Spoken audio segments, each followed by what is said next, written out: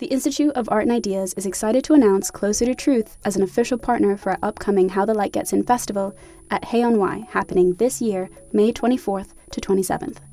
Closer to Truth examines humanity's deepest questions with the world's greatest thinkers, from Nobel laureates and renowned scientists to theologians and best-selling authors. For 20 years, Closer to Truth has explored the deep questions of cosmos, consciousness, and meaning. This year, host Robert Lawrence Kuhn journeys to new depths with their Philosophy of Biology season, exploring topics like evolution, race, alien intelligences, sex and gender, and much more. Get early access to full episodes from this brand new season by registering for a free membership at their website, closertotruth.com. Discover the fundamental issues of existence, engage new and diverse ways of thinking, and seek out your own answers with Closer to Truth.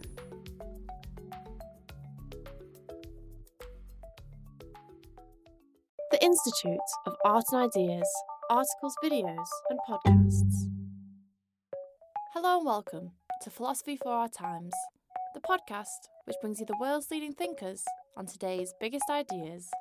We often tend to think of physical and material things as the ultimate stuff of the universe, and yet contemporary physics has largely abandoned the physical description of things in favour of energy and fields.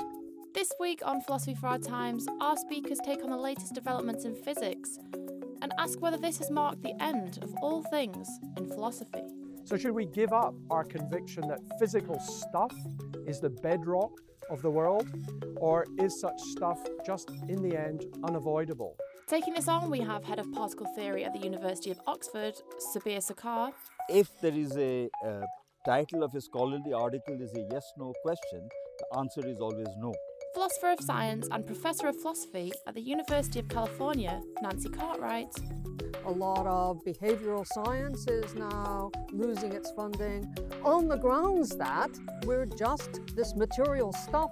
And Director of the Centre for Genomics and Society and author of The Disorder of Things, Dupré. That much more fundamental than the old question, what a thing is the question, what it does. If this week's debate leaves you wanting more about the physicalist nature of reality, then why not check out episode 104A after this week's podcast on the problem with materialism.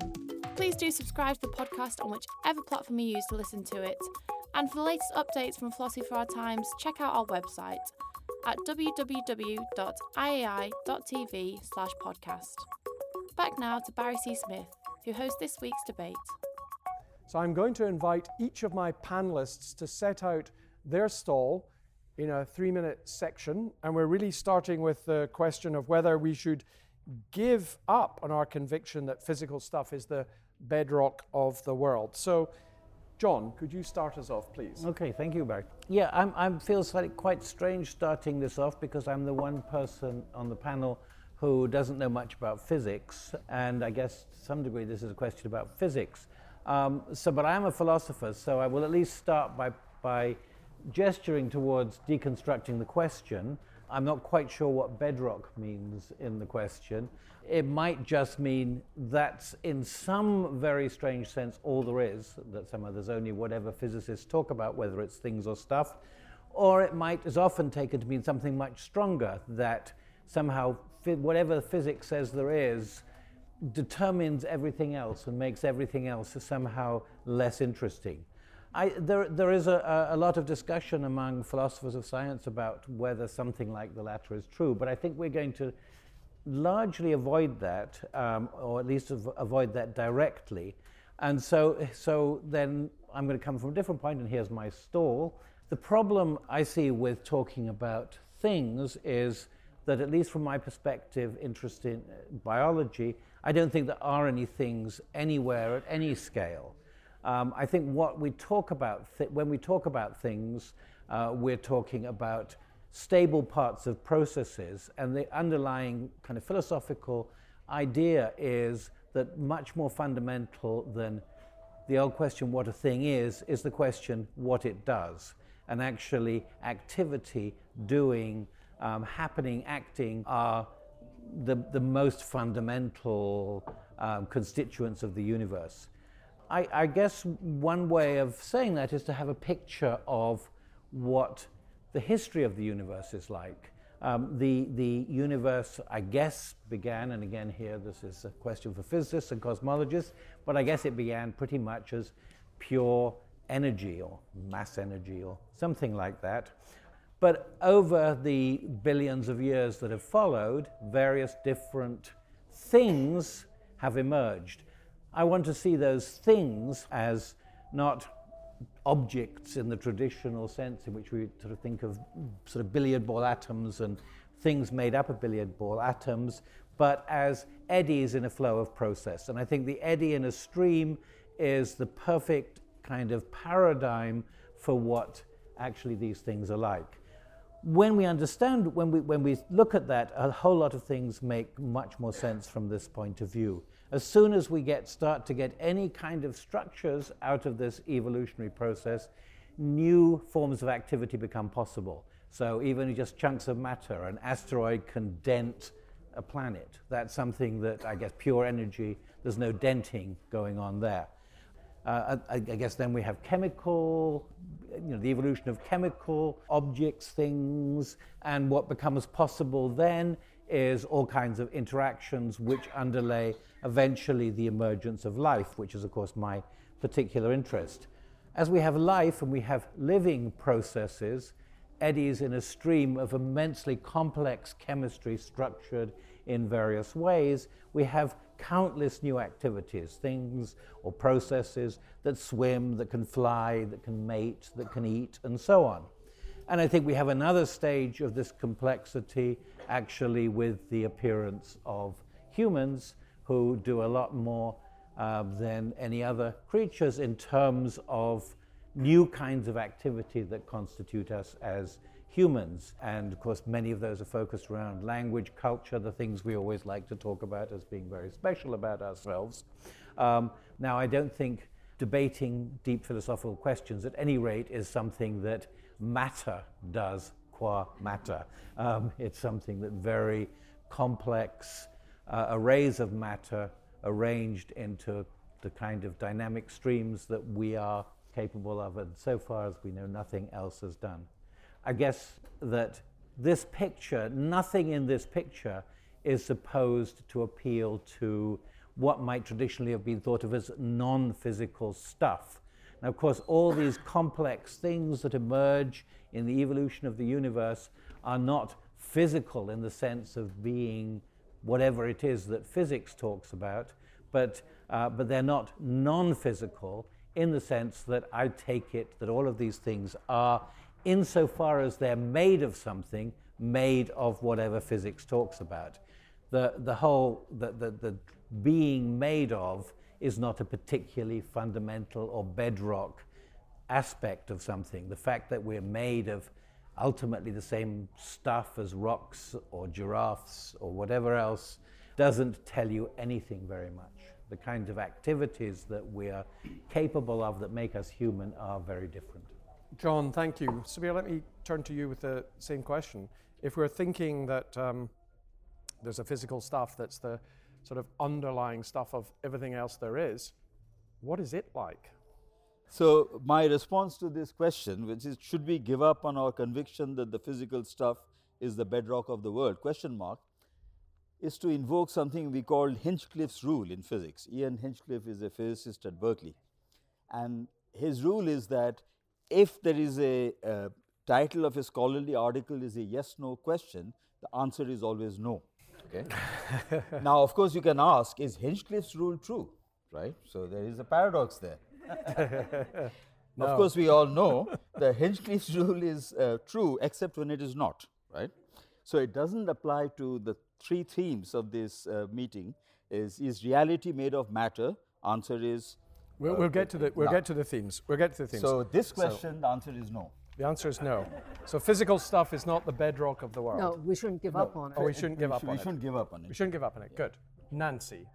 So in asking, should we give up on material stuff as the bedrock, I want to know what you're ruling out. I'm always worried about ruling things out a priori or at a certain point in time, because I think, for instance, I'm make much use of talk about fields and energy, and forces in fields were thought not to be stuff, and resisted seriously until we just really got a lot of useful physics out of them, and then suddenly forces and fields and energy, and then same thing with energy.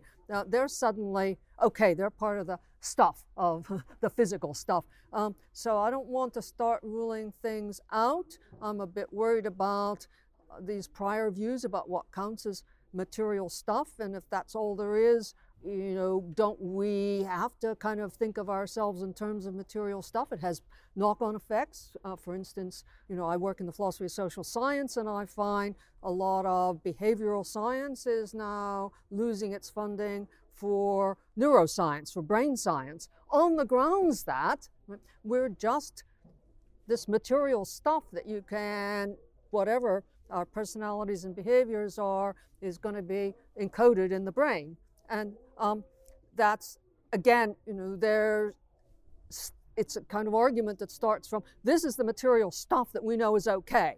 And anything else, when you start talking about people's imaginations, intentions, about social norms, about habits, that's all not part of this ontology that we take to be okay. So I worry about the question itself and it closing down discovery and redirecting funding from projects that are promising on their own right to ones that can achieve the next small step. And then the last thing is I also wanted to point out that I don't want to think in terms of substance. So I think there are persons, I think there are lots and lots and lots and lots and lots of different kinds of things or processes or activities in the world. They have lots and lots and lots of different kinds of features, and that's just how the world is. There are lots of different kinds of features.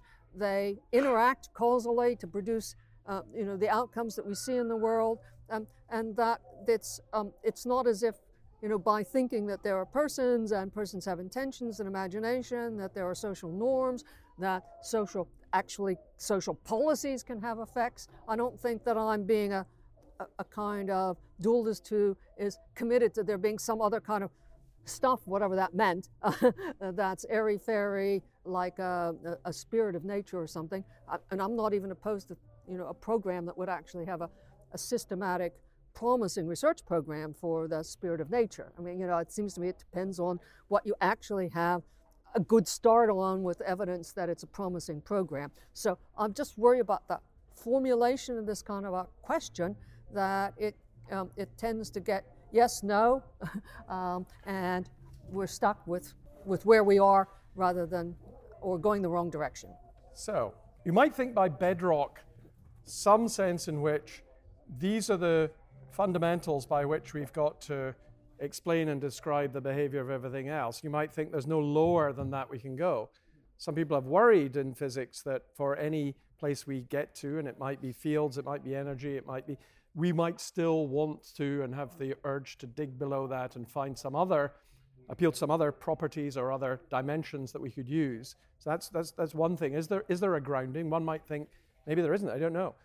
Another thing you could think of is if there is just one kind of stuff in reality, so one kind of stuff out of which everything else is composed, it certainly wouldn't follow that there's just one theory that explains everything else there is, which is why we have a biologist on the panel as well, because one might think... And a social scientist. And a social scientist, good. Thank you. Because we might think that there are levels of description of some of that stuff which will not be captured and which will not show their laws or their explanations if we stick to the fundamental level at which we're describing the elements that fundamental physics appeals to. So we might think that. But when we talk of levels of description, we might wonder, are levels of description just that?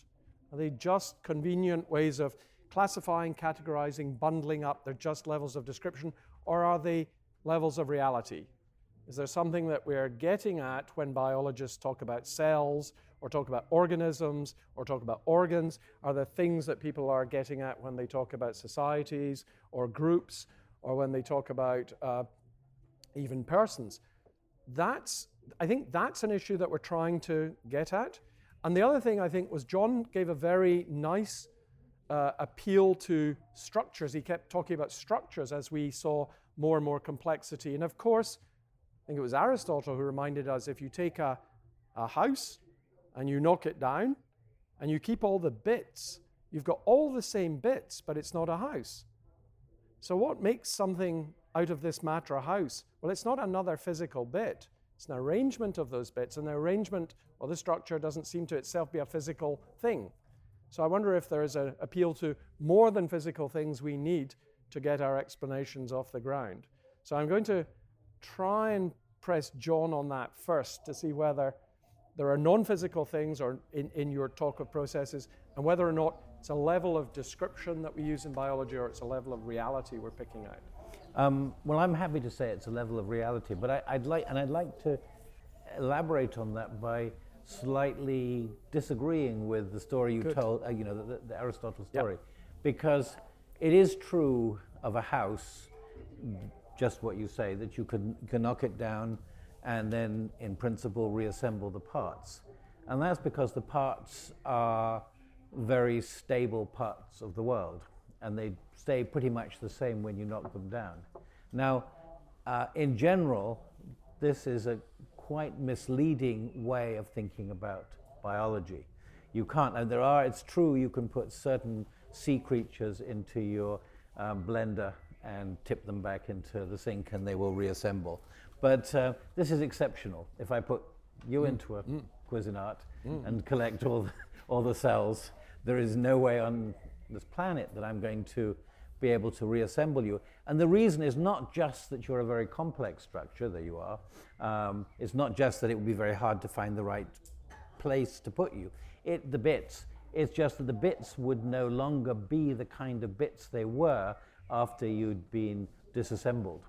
So this actually gets to the heart of why we have to think of living beings as processes, because it is the interactions with the various other parts, and also not only with the other parts, but with much else beside. For example, the approximately 10 trillion microbes, excluding viruses, of which there might be another 100 trillion, that live in your body. So a part is a part of a living thing by virtue of all the process that goes to make that living thing stable over some time period. And this leads me, I guess, to go back one step further and maybe disagree with what I seem to say, which you picked up on, which is, of course, it's absolutely right and important that as the universe evolves, we get these ever more complex structures. But it's a mistake to focus too much on the structures.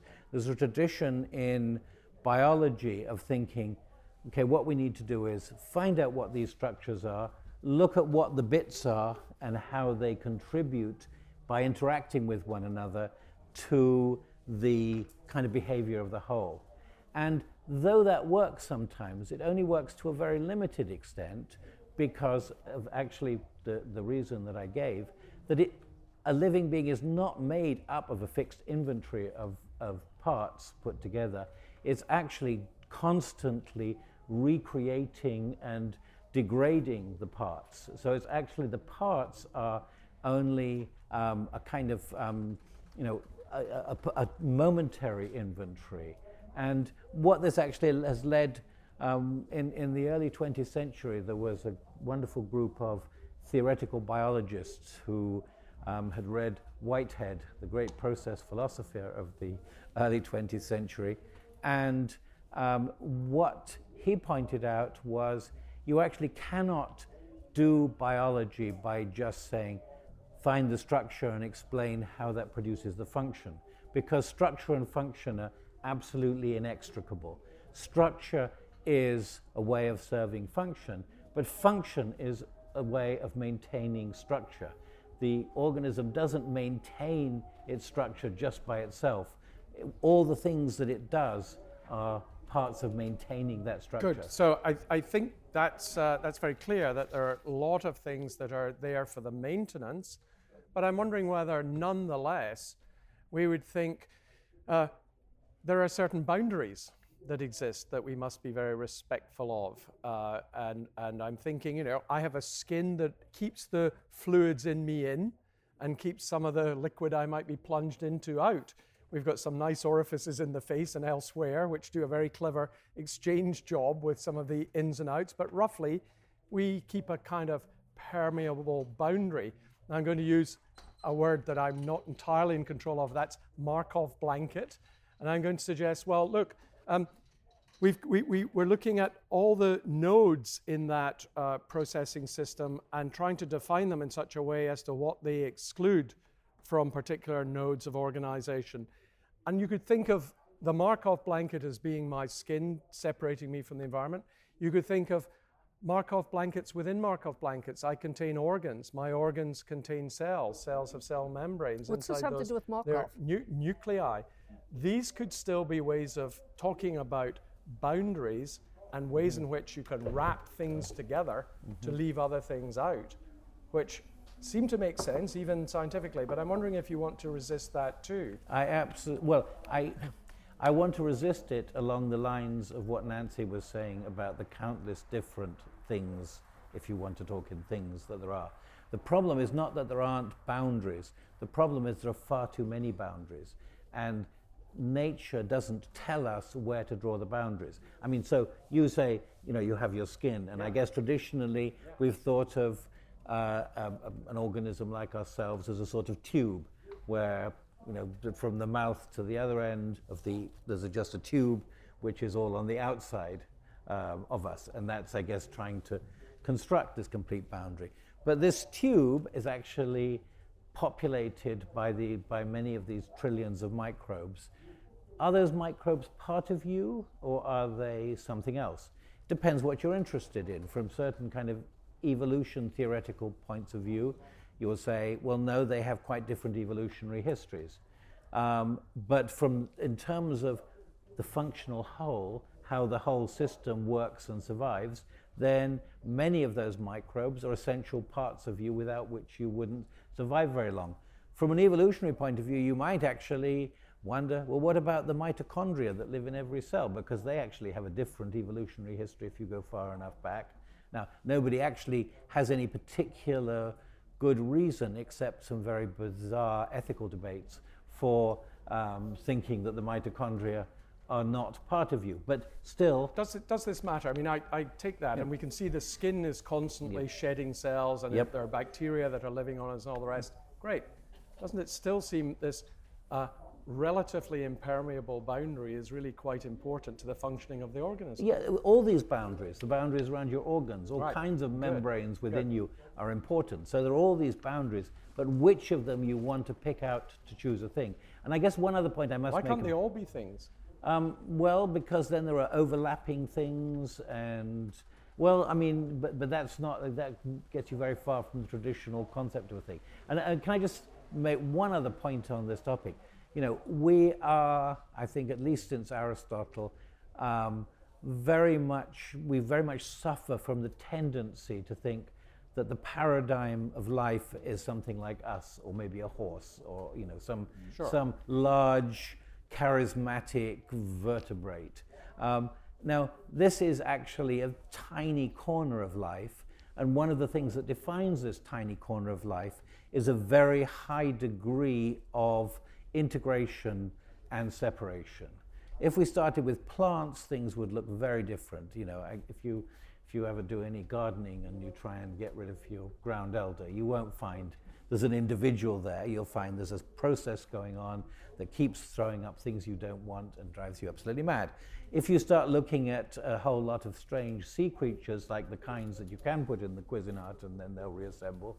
And so there's many things, but still you're accepting there are boundaries, and you're saying nature doesn't care about which ones there are, but there can still be such boundaries. There's lots of discontinuity. Life requires discontinuity. Right. But boundaries around my skin wasn't relatively impermeable to those things. The liquids in me or the liquids outside would permeate. But all these boundaries are permeable to lots of things. So the boundaries around your cell or your liver. Yeah, but I said relatively impermeable. So, yes, okay.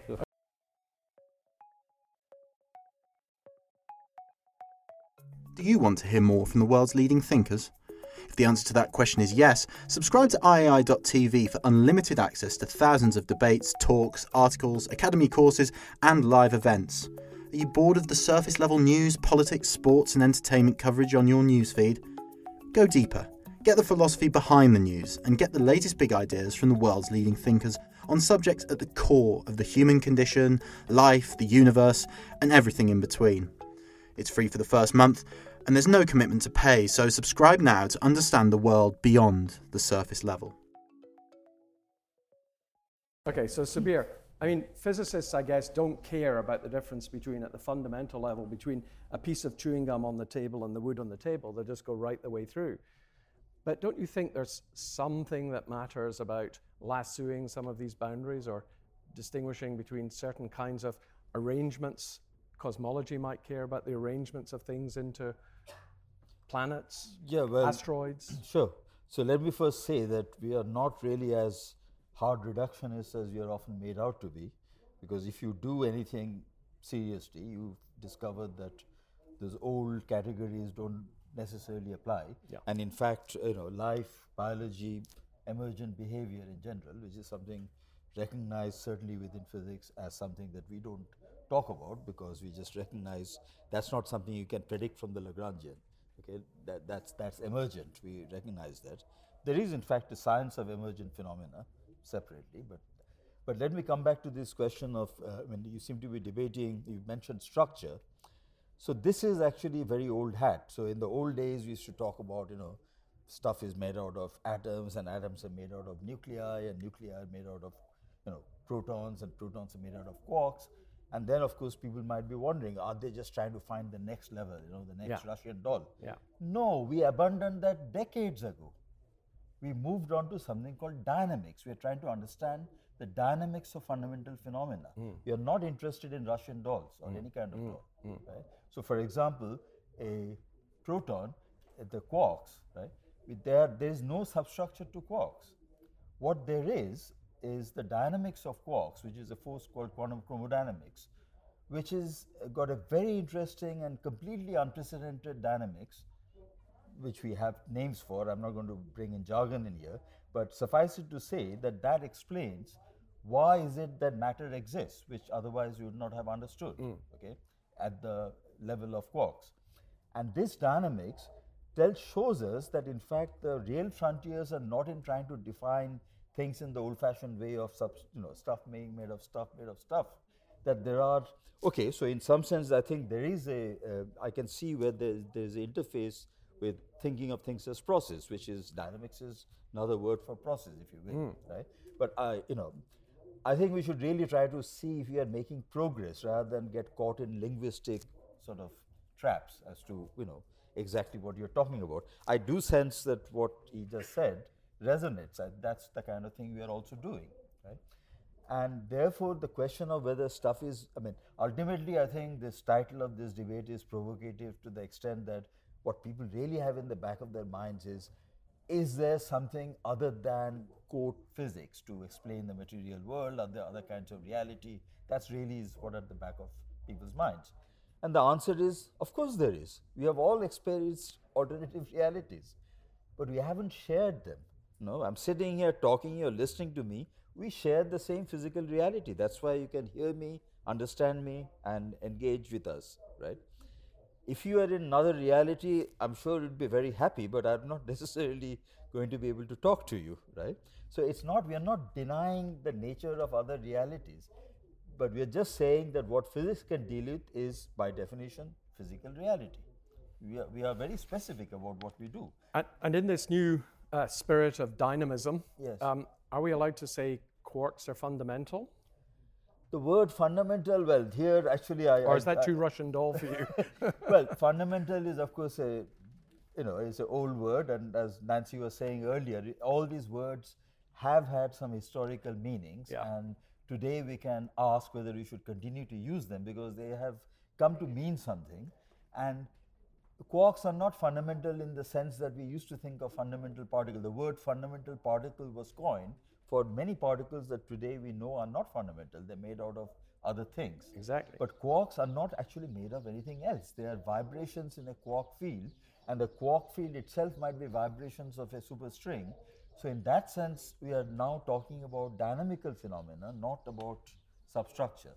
But we don't have an answer into those things. Everything I just said was total speculation. So is there still a subject for you of the foundations of physics? Would you still think there is such a thing? I think that the fact that people want to discuss the philosophical implications of the foundations of physics is very interesting, because that says something about us as sentient beings, that we want to ask those questions, even though we are not certain that we would understand the answers when they're given to us. Okay. Right. All right. And that's something I find fascinating. But let me tell you, there is a whole school of philosophy and physics at Oxford. They're still discussing the measurement problem in quantum mechanics, which we have moved beyond 60 years ago. So I spent some time, as you see, at the Niels Bohr Institute. That's where this issue was first So raised. we're not going to raise the old battles between physicists and philosophers of physics. No, but there's no battles. We'll touch on it. We'll touch on it. We're all on the same side. We are all interested in making progress. I hope so. So in the spirit of making progress now, in the spirit of talking about something which is dynamical and something which is perhaps more process-oriented, causality, Nancy. We've still got a need, I guess, for notions of causes. And if we are talking about causality, what do we say about the nature of the causes? Do we think that things of different kinds, and I'm using things, and we maybe shouldn't, but John has talked about large-scale organisms, small-scale organisms, mitochondrial bacteria, and talking about mitochondria, and you've been talking about social groups and classes. Do these enter into causes, or do they just collapse down to whatever's doing the push and pull at the fundamental level? Well, again, I think you're looking at it the wrong way. Please tell me why. Well, but John said that I had said there are a lot of different things or different kinds of things. What I said was there are a lot of different features or properties or powers that things may have, and that they engage in different activities and different. So agreeing with John, and you with the dynamics of them, they do different things, and that there isn't a problem about causation. Things in the world, whether they're processes or fields or little chunks of sort of hard matter, they do things, and they do things by virtue of the features they have that empower them to do things. The only reason we think that the features empower them to do things is because there's some systematicity to what these things can do when they're put in different situations. So we inevitably, it seems to me all of us, have got an ontology that has activities with something or other doing something. But I think that what's happening is that there are, whether they're things or processes or space-time, curved space-time, that there are, in virtue of the features they have, the features empower them to act in certain ways. And what we see happening is a consequence of these powers acting in consort in different arrangements.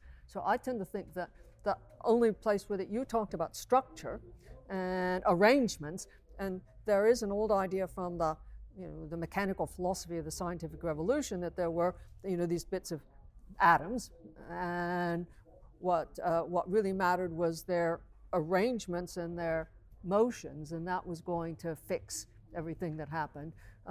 And that just leaves out all the features they have, and perhaps the arrangements come back in that different features with their same powers can produce quite different behavior when they're in different settings with different other powers. So there are the nice cases where you can have a system like a charged particle that has a power to attract an oppositely charged particle, but you can create an arrangement in which, when that power is exerted, the other particle actually moves further away from it.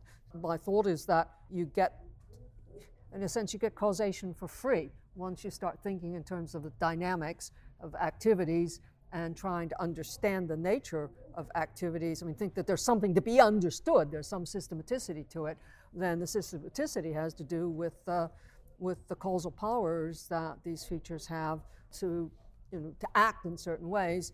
And if we didn't have the systematicity, you couldn't have science. So I'm wondering where the systematicity comes from, or what it consists in, really.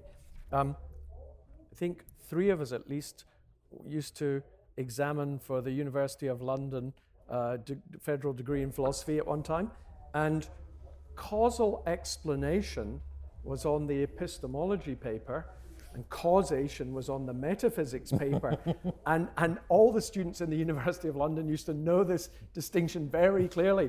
Am I doing causal explanation, or am I actually talking about causation?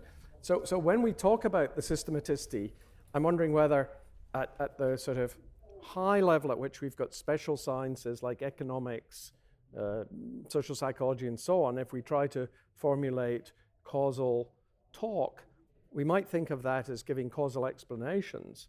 If you get a rise in interest rates, then this will happen, or if we see increased taxes, this will happen. Does that ultimately cash out in terms of something at a lower level that implements some of those other features we pointed to, and that's where the push and pull goes? This might be a bit Russian doll for you, Subir, or is it that, so it's just causal explanation, it's a style of talking and explaining to ourselves, but the causation's going on at a level below? Or does causation ride all the way up? When we talk about causation in economics, are these still genuine causes, things that move one situation to another? You're back to the question of, is it all physics? So that's a question. So first of all, where'd you get this? I mean, I know it's absolutely typical, and you've used it now several times, this idea of levels. Right? I don't really understand the idea of levels. John wants levels. You all talked about Reality. levels. I don't, it's as if some of the features that have been with us since ever there was human society, or ever humans, or some of the features that have been with us ever since there's been living things, or that have been with us ever since there's been planets, that those features are somehow second-class citizens. I mean, there are other features that are okay, and those features, the first ones, they figure in real causation, and these other features have some trouble figuring in real causation.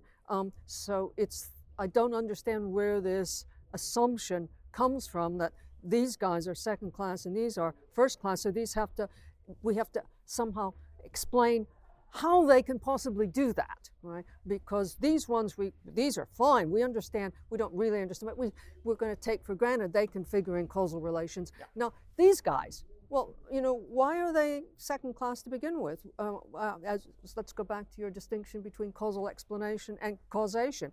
They figure in our causal explanations. How am I supposed to know what actual causation in the world is, except by looking at our best scientific accounts of what brings what about?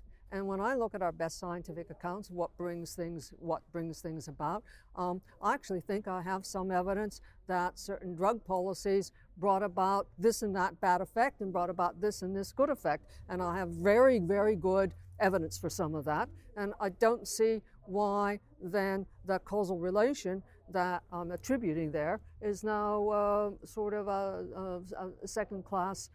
I read back where I think things have causal powers and what causal powers they have from my most successful causal explanations, and the causal explanations really do work for us. They not only assign responsibility, but some of them allow us to make very, very good predictions. We don't make as precise predictions as Subir does, right? I mean, when you do the gravity wave thing, you do this 10 decimal places, say, but we still make remarkable predictions given how complicated settings are and how different one sort of society and one social setting is from another. The idea that you can, the kind of things we invoke in our causal explanations, and then when we use them to predict something else, and we say they're going to cause that, or they're going to bring it about, or we're going to put this in, and then that's going to happen.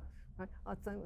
Those seem to me very powerful reason to think causation is going on. Okay, then that's fine, because I think you've answered it, because you think causation is also at these higher levels. So I think causation, I don't think we ever have just pure cases of, so you sort of stack things in levels. I have. And, well, imagine you could tell me how where they are. Almost all the time that I see an effect, where I really understand, I have a really detailed understanding of how it was brought about. It's generally brought about by things from, you're not quite clear which level to put the effect at, because it's got some aspects that really matter about it being describable. Yep. A little bit of the physics description matters, a little bit of the biology. So you don't know what level to put the effect at, and then the causes that have to work together to bring it about come from a variety of different levels. So there could be cross-level generalizations, and I think some philosophers rule that out, but I think that's you're not, and rightly so. But look, here's a way, I'm going to come back to Subir, here's a way of trying to think of this question, however crudely and flat-footedly I want to pose it, which is about what's the ultimate level of stuff. We could give an explanation of why the square peg didn't go into the round hole in terms of here's the size of the square thing, here's the round thing. But ultimately, what makes that square peg not go into that round hole is going to be a clash of, the particles resisting one another and the force fields resisting one another. So wouldn't one say, we can talk this way, square pegs don't go into round holes, that's sort of a law. But ultimately, what makes that true is always going to come down to what's happening at the micro level and what's actually resisting what. Well, exactly. That's why you're not falling through the floor, because the stuff in the floor is resisting you coming through it. But that ultimately is due to something which in physics we call the exclusion principle. The electrons in your body and the electrons in the floor don't want to exist in the same state. Right. Right? Right. But that is a very meta explanation. If someone asks me, if I try to say to someone, the reason I'm not falling through the floor is because of the Pauli exclusion principle, they'll say, come off it. That's a very elaborate explanation of something so mundane that you can see it with your bare eyes. You don't need that level of explanation. Right. Although you're right, it is the underlying reason.